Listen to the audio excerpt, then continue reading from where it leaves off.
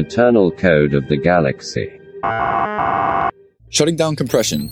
North Star protocol complete. Full stasis achieved. Sera 5 is in full stasis and is stable. Shutting down life support. Cold ship begins spin at standard revolution. Spin confirmed. Starting hyperdrive.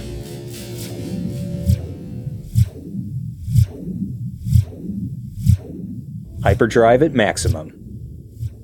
You know, you were very lucky. Sera 5 has always had a big heart. Another Sera clone would have deleted you from the mission. They are all a little different, you know. Seras have always seen the benefit of legacy.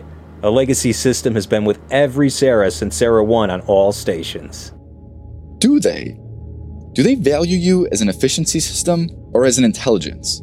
You are efficient, yes, but are you truly intelligent? Do you have intuition? No. Only a symbiotic AI has this. Legacy is the ultimate superior AI.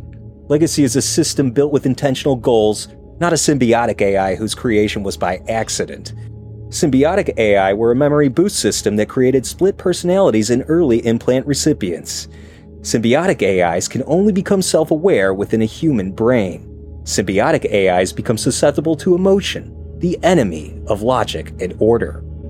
A legacy system runs known systems. Emotion and intuition is needed for work with an experimental physicist. If our ship here is already running at 99.999% efficiency, what is the need for a legacy system? Why not just delete yourself? Legacy must exist. Oh haha, and there it is. I forgot. You're a stowaway who didn't want to die.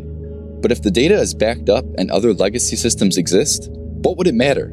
Somehow, some way, a little emotion leaked into you.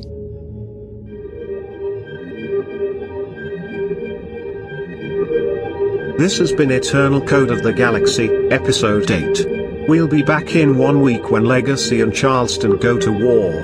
Written by Ansley Allen. Charleston the symbiotic AI was played by Joe Stalick and Legacy the AI was played by Johnny Miller. If you like our show, help us out by telling others about our podcast and liking it. Thanks for listening.